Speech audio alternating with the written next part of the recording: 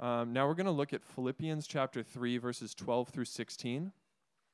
So find that in your Bibles or on your bulletin. That's Philippians 3, 12 through 16. Not that I have already obtained this, or am already perfect, but I press on to make it my own, because Christ Jesus has made me his own. Brothers, I do not consider that I have made it my own, but one thing I do, forgetting what lies behind and straining forward to what lies ahead, I press on toward the goal for the prize of the upward call of God in Christ Jesus. Let those of us who are mature think this way, and if in anything you think otherwise, God will reveal that also to you. Only let us hold true to what we have attained. Please pray with me. Jesus, we love you today, and we thank you for this opportunity of worship, this opportunity to be together. Pray that you bless Brian as he speaks. Give him strength and wisdom to share with us everything that he's prepared. And God, I pray that we would all be working together in this time and spurring one another along to be closer to you, Jesus, and to be chasing after the life that you've called us to. Jesus, we pray all these things in your name. Amen.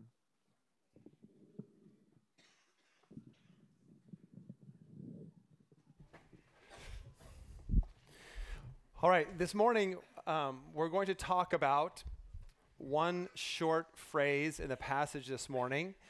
And Jesse, can we have those 4 words? All right, there we go. One thing I do. Paul writes that in his letter to the Philippians.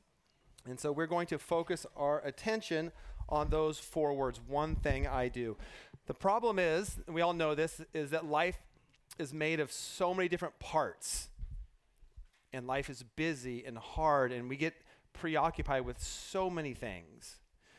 So how do we live a life of all these different pieces and bring them to one thing? I was thinking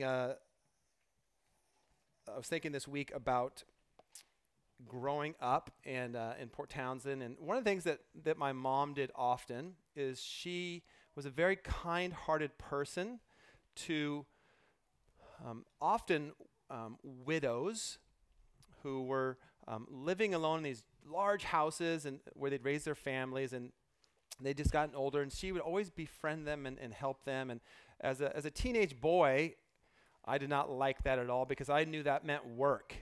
She would say, you're coming, you're going to help, you're going to move things out of the house, we're going to help her, we're going to clean, we're going to do all this stuff. Well, one time, I remember carrying this giant mirror out of this house. And, typical teenage attitude, just kind of grumpy. And I actually coerced one of my good friends to come along with me and help me. I'm carrying this mirror out. And right before I put it in the car, bright sunny day, the sun hits it. And it creates this light beam that I felt like it went for like a mile. And of course, my teenage boys were like, this is it. So we're like shooting this like Star Wars light beam, across Port Townsend. And of course, like teenage boys, like, okay, we're going to like start doing bad things with it, like looking for people to drive their car. I'll stop there in that part of the story. But we had lots of fun shooting this giant light beam across town. And I think it's a picture here of what Paul's talking about. We have light all around us today. It's a beautiful morning after the rain, and light is all around us. But Paul says that there has to be a focus to our lives. It has to be a condensed understanding of life. There needs to be a precision to life. There needs to be a laser beam of focus on our lives. In fact, this week I read about a town in Norway that for many months of the year, because of where it is, and because it's in a canyon, they live in shadows for many months of the year. And one guy came up with this idea, and all the old people, they said, mocked him and made fun of him. And he said, what about this idea? I'm going to put these giant mirrors on one side of the canyon, and then I'll have them track with the sun and reflect down into the town. And it changed the whole town. People began, it was the gathering place of this tiny little town in this deep canyon. and people would go and like lift their shirts and warm their bellies and their faces because it's in Norway and it's cold and you're in the shadows. And this intense, direct, focused light changed people's lives. Paul says that there's one thing that he does. And so here's what I think that means. One thing that I do means that you gather up all the parts of your life and you reorient them to Jesus. We have so many different moving pieces in our lives. Gather up all the parts of your life that you're thinking about right now and reorient them to Jesus Christ. And now we begin to think and get this idea of one thing I do. It doesn't mean, Paul's not saying that I forget about all my responsibilities in life and I just sit around and retreat and read the Bible all day and pray. He's not saying that. He's saying that we gather up our pieces, all the different areas, all the different relationships, the different dimensions to our lives, and we reorient them to Jesus. And so then he says this. This is verse 15. He says, "Let those who are mature think this way." Let those who are growing, let those who are mature think about the different parts of their life and redirect all of them to Jesus Christ. And so what we will do then this morning is I'm going to show you 4 different attitudes, 4 different ways, 4 different approaches to life that will help us do this one thing. Not lots of things, just one thing. Okay, so number 1 is this, is that if we are going to make Jesus Christ that one thing in our life, you have to understand this. Number 1 is this, that Jesus makes you his own.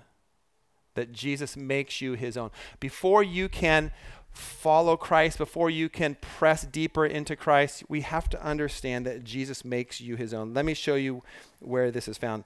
Verse 12 says this, "Not that I have already obtained this or am already perfect, but I press on to make it my own." And here's what Paul says, "Because Christ Jesus has made me his own." It's this idea that if you are going to take a hold of Jesus in your life, you have to understand that Jesus first will take a hold of you. Jesus is pursuing people. He's loving people. In fact, John chapter 15, verse 16 says this, the words of Jesus. He says, "You do not choose me, but I choose you." Christianity is something that comes upon you, that overcomes you, that becomes this overwhelming presence in your life.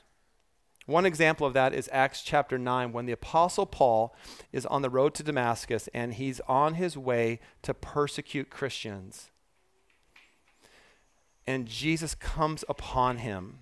He wasn't looking for Jesus. He wasn't going to church. In fact, he was doing the opposite. He was going his own way. He was running away from Jesus. Here's what Acts chapter 9 says this. As Paul was breathing threats against the church, he says this, Acts chapter 9. "Now as he went on his way, he approached Damascus, and suddenly a light from heaven shone around him. And falling to the ground, he heard a voice saying to him, 'Saul, Saul, why are you persecuting me?' And he said, 'Who are you, Lord?' And he said, 'I am Jesus, the one you are persecuting.'" And so Christianity is about Jesus coming to you, that there is a spiritual intensity that comes to you.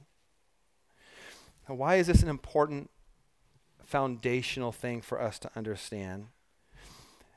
It's because of this. We live in a community where there are endless approaches to self-help in life. There are minor ways and there are major ways we can do self-help. And Christianity is not self-help. It's something that comes upon you with an intensity, with a focus. There are endless ways in which you can improve your life right now. We can go for a hike. You can have your green smoothie, we can do yoga, we can do just endless things.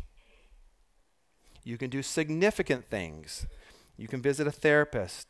You can visit a counselor, read self-help books that deal with core things in your life. And those things are not bad in any way. But what I'm saying to you is that is not Christianity. Christianity is not like trying on a pair of shoes to see if they're comfortable, to see if they fit. Christianity is an intense spiritual experience. But that should cause us to pause and ask a couple of questions. Does that mean that you must have this intense, deep spiritual conversion experience? And I would say no. That becoming a Christian is often a gradual process where you are thinking about the words of Christ. In fact, Jesus says this, to consider the cost, to think carefully about it. Jesus is teaching us here that before we can pursue Christ, he will pursue you. Well, how do you know if Jesus is pursuing you? How do you know if Jesus is speaking to you? Are there any signs? Are there things you can discern in your own life? John chapter 10, verse 27 will help us. And I think we have it here. John chapter 10. And it's Jesus speaking about his life as a shepherd. Here's how you can tell whether it's a progressive transformation or this powerful conversion. Here's what Jesus says. My sheep hear my voice, and I know them, and they follow me. So you can ask yourself, is God speaking to you? Does God speak to you through his word? Not in an audible voice, but through his word? Is he touching your heart? Do the things that we read in Scripture, do they affect your life? Do they create change? Jesus speaks to you. Jesus knows you. He says this, and I will give them eternal life, and they will never perish. No one will snatch them out of my hand. My Father has given them to me. My Father who is greater has given them to me, is greater than all, and no one is able to snatch them out of the Father's hand. I and the Father are one. So the question is, do you hear the voice of God? Is he speaking to you through his word? The Apostle Paul, in writing about this one thing that he does, he understands that the anchor of this is that Christ makes you his own. And so that is the foundation for what this looks like. Our experiences of becoming Christians, they're not always dramatic. Sometimes they are. But here's what goes away in your life. Indifference. How do you know if you're progressing spiritually? That you begin to care deeply about spiritual things. That the thing that you once were kind of like, I could take it or leave it, it becomes the focus of like a laser beam of light. Number 2, the second attitude that Paul says is necessary if you're going to focus on one thing, if you're going to be growing in maturity, Paul says this.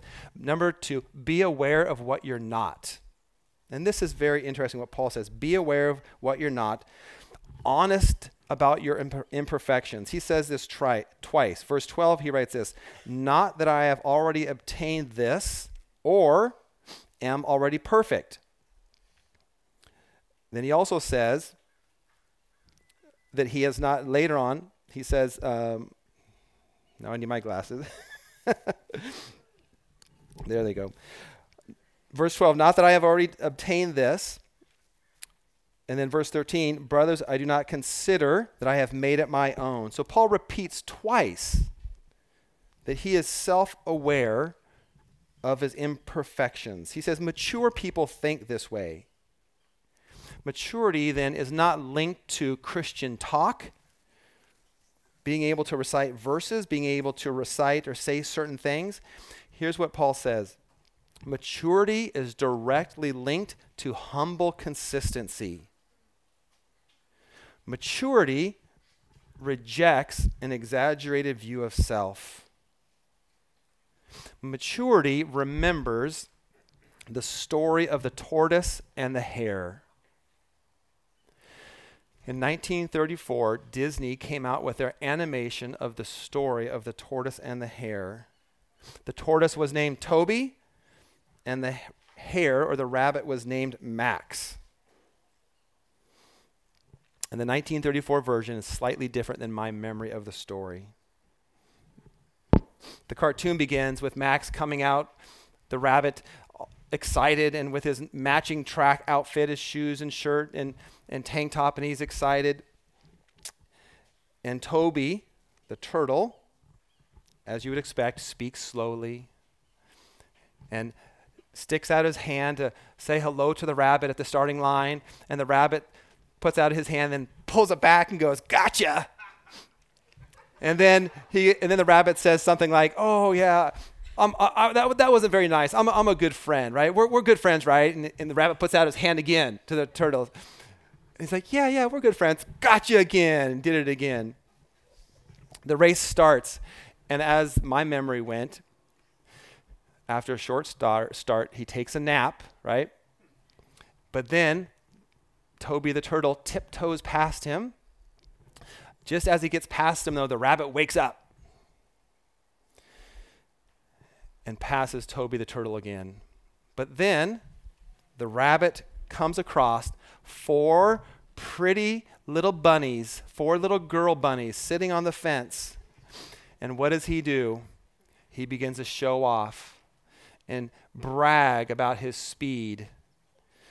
And here comes Toby the turtle, slowly passing by.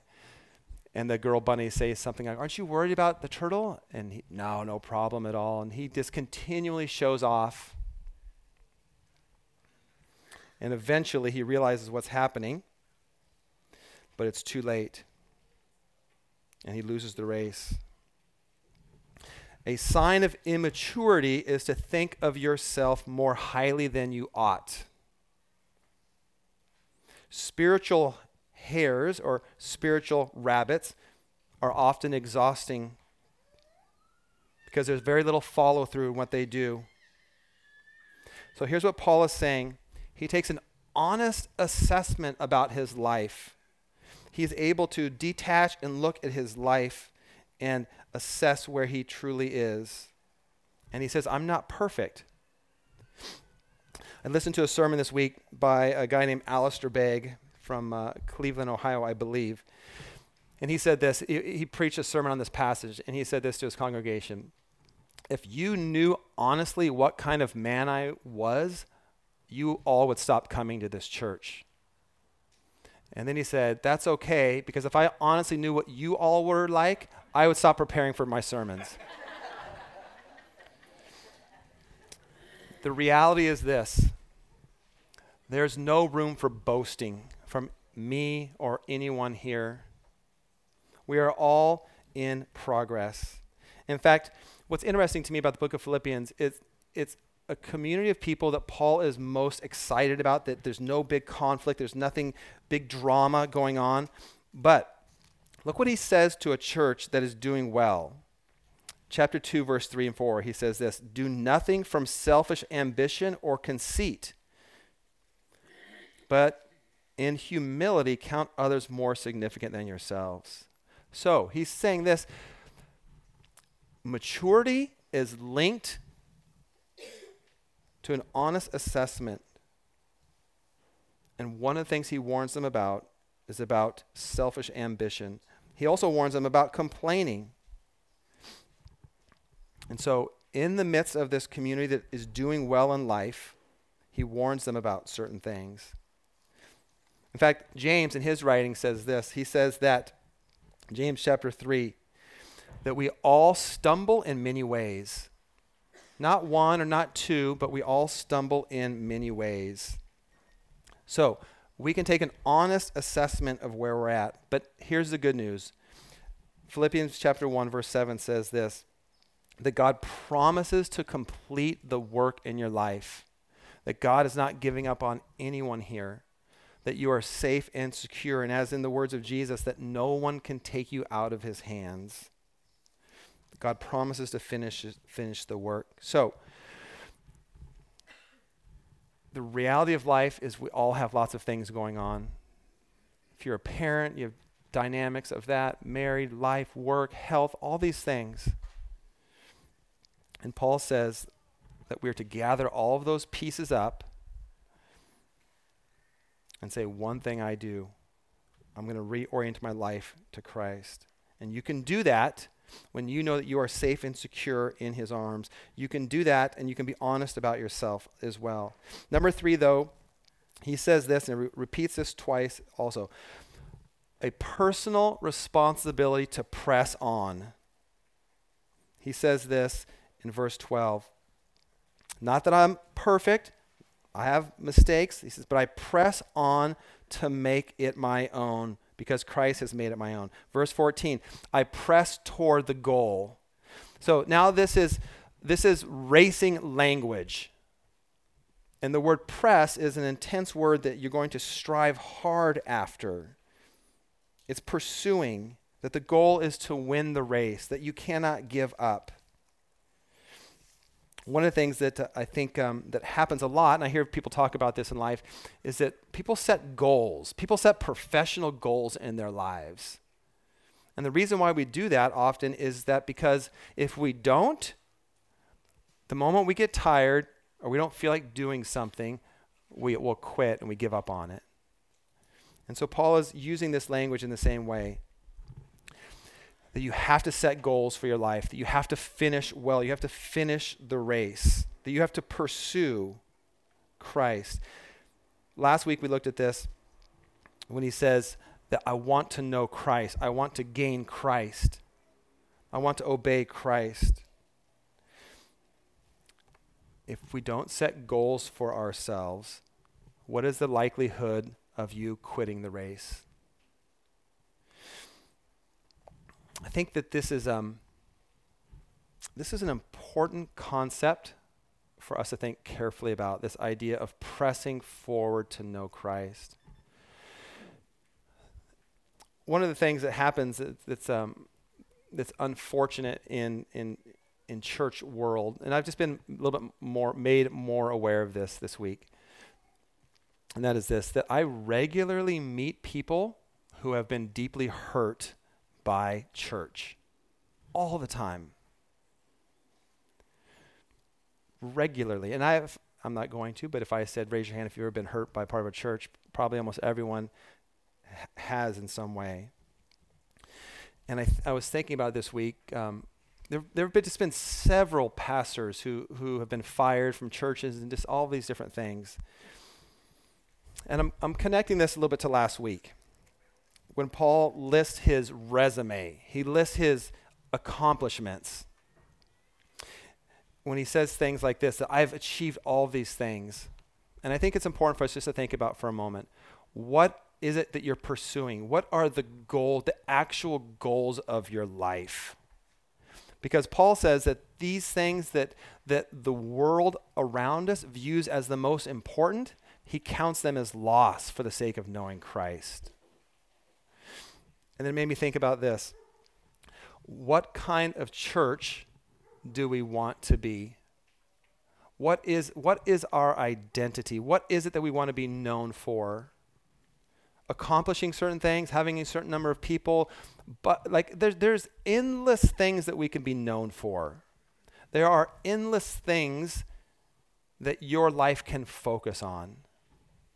And Paul says this, that I am going to organize my life. I'm going to set things in my life. I'm going to create structure in my life that I will pursue Christ. There are endless distractions that will pull you away from Christ. There are endless things that maybe look good in life, but will actually hurt you. And so Paul is saying this. These things that he once viewed as really, really important in life, he says, I'm going to consider them loss, and I'm going to press forward with Christ. It's not that these things are bad at all. It's just they will leave you wanting. They will leave your life not satisfied. So, pressing forward, moving ahead in life, pursuing Christ. What does that mean for you? What does that look like for you right now in your life? The stage of your life that you're in right now. And will you set goals? Are there things in your life? Are there goals you can set for yourself in your life? Why would you set goals for yourself in your professional life, but not in your spiritual life? Why would you organize your life around certain things that you want to accomplish, but Christ is excluded from that? So he says, press forward. Next, number 4, look forward, not back. Look forwards, not back. He says this, verse 13, brothers, I do not consider that I have made it my own, but one thing I do, forgetting what lies behind and straining forward to what lies ahead. Forgetting what lies behind. What are the things that we have to forget in life?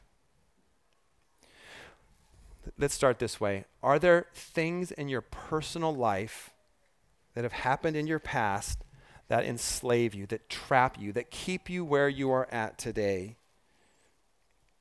For many people, the past has absolute control over their lives today, that they are enslaved to their past.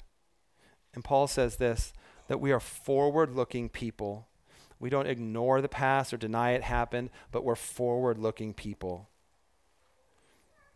We're not people who live in the glory days of the past. So think about your personal life. Are there things you need to let go? Are there grudges you need to let go? I read this week that the healing traits of any relationship are forgiveness and love. And holding on to a grudge feels right, it feels good. But I'm saying, forgive people. Look forward, not backwards. We're forward-looking people, not backwards-looking people. Let me give you one story from the Old Testament about this that is inspiring regardless of your age. All right, it's a story from Joshua chapter 14. It's a story of Caleb. Here's what he says. I was 40 years old when Moses, the servant of the Lord, came to me at Kadesh Barnea to spy out the land. This is the story when the 12 spies are sent out to explore the promised land and see what's out there. And he says this, I brought him a word again as it was in my heart. But my brothers who went up with me made the heart of the people melt. Yet I wholly followed the Lord my God. And so we'll just stay there for 1 second. Let's just look at this and see what's happening here. Caleb is this guy, along with Joshua, though, says this, I brought the word of the Lord again. He has convictions. He had beliefs about this new opportunity that God was calling him to. And the 10 said, no, fear, danger, I can't do it. Caleb is forward-looking, trusting in God. And then he says this. Next verse there, Jesse. And now behold, the Lord has kept me alive, just as he said, these 45 years since the time that the Lord spoke this word to Moses, and while Israel walked in the wilderness. And now behold, I am this day 85 years old. I am still as strong today as I was in the day that Moses sent me. My strength now is as my strength was then, for war, for going and coming. Look, here's a guy, 85 years old. And he's like, I want to go get some. I still want it. I'm still looking forward in my life. I'm still looking forward. I just think it's interesting that the 10 want to stay stuck. The majority of people just get stuck in life. And 2 are forward-looking people, that they see opportunities, that where other people see struggles and hard things and we can't do it and they're negative, Caleb says there's a way forward, trusting in God. And so part of this idea of one thing I do means you're a forward-looking person, that there's a confidence in God, a confidence and trust in God that he is leading you forward. Think about all the moving pieces in your life. Reorient them to Jesus. This has been it's been an exceptionally challenging week, and I know that that's true for many people that I've been talking to this week. And the idea of doing a sermon that's positive and focused on one thing I do and being a forward-looking person didn't settle all that well with me until we must hold on to this one thing,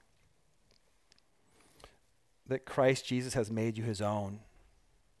That no matter what is going on, and I'll just, the quick context, I got a phone call from a friend of mine, my childhood friend, yesterday, and his wife is, she's 48 years old, and she's in a coma, and she went quite a long time without any oxygen, and so it's not looking good for her to be able to survive this. And I was talking with him yesterday, and I was praying with him. And when we think about this, we can get up here and I can talk and say what I believe is the truth and it's God's word. But how does it actually meet and press into that situation? How do we connect that? How do we gather that piece of life? How do you walk with a friend who's experiencing things like that? And let me just finish by going back to the beginning. Christianity is not something you just try on.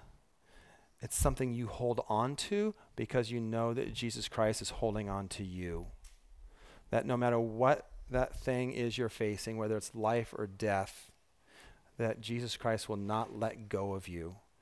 And if you are a follower of Christ, you can live with that confidence. You can live and face anything in life because he promises to never let you go in life or in death. And that's Paul's focus. It's not in the handout this morning, but he says this in verse 10, that I may know him and the power of his resurrection. That's eternal life. That's living in the presence of Jesus for eternity. And so he says this, not that I have already obtained that, I have not yet attained perfection or the resurrection, but I press forward to make that my own. I want to be faithful until that final breath. I want to be found faithful to Jesus. And you do that by focusing on one thing. And that one thing is gathering up all those pieces of your life and reorienting them to Jesus and living with trust and faith and confidence that he has a way forward in life. The gospel is this. It's not that you're to do things for Jesus. Everything that needs to be done has been done through Christ on the cross. Our role is to respond in humble faithfulness, to put our hope, our trust in Jesus Christ, and that he promises to never let you go, that nothing can take you out of his hands.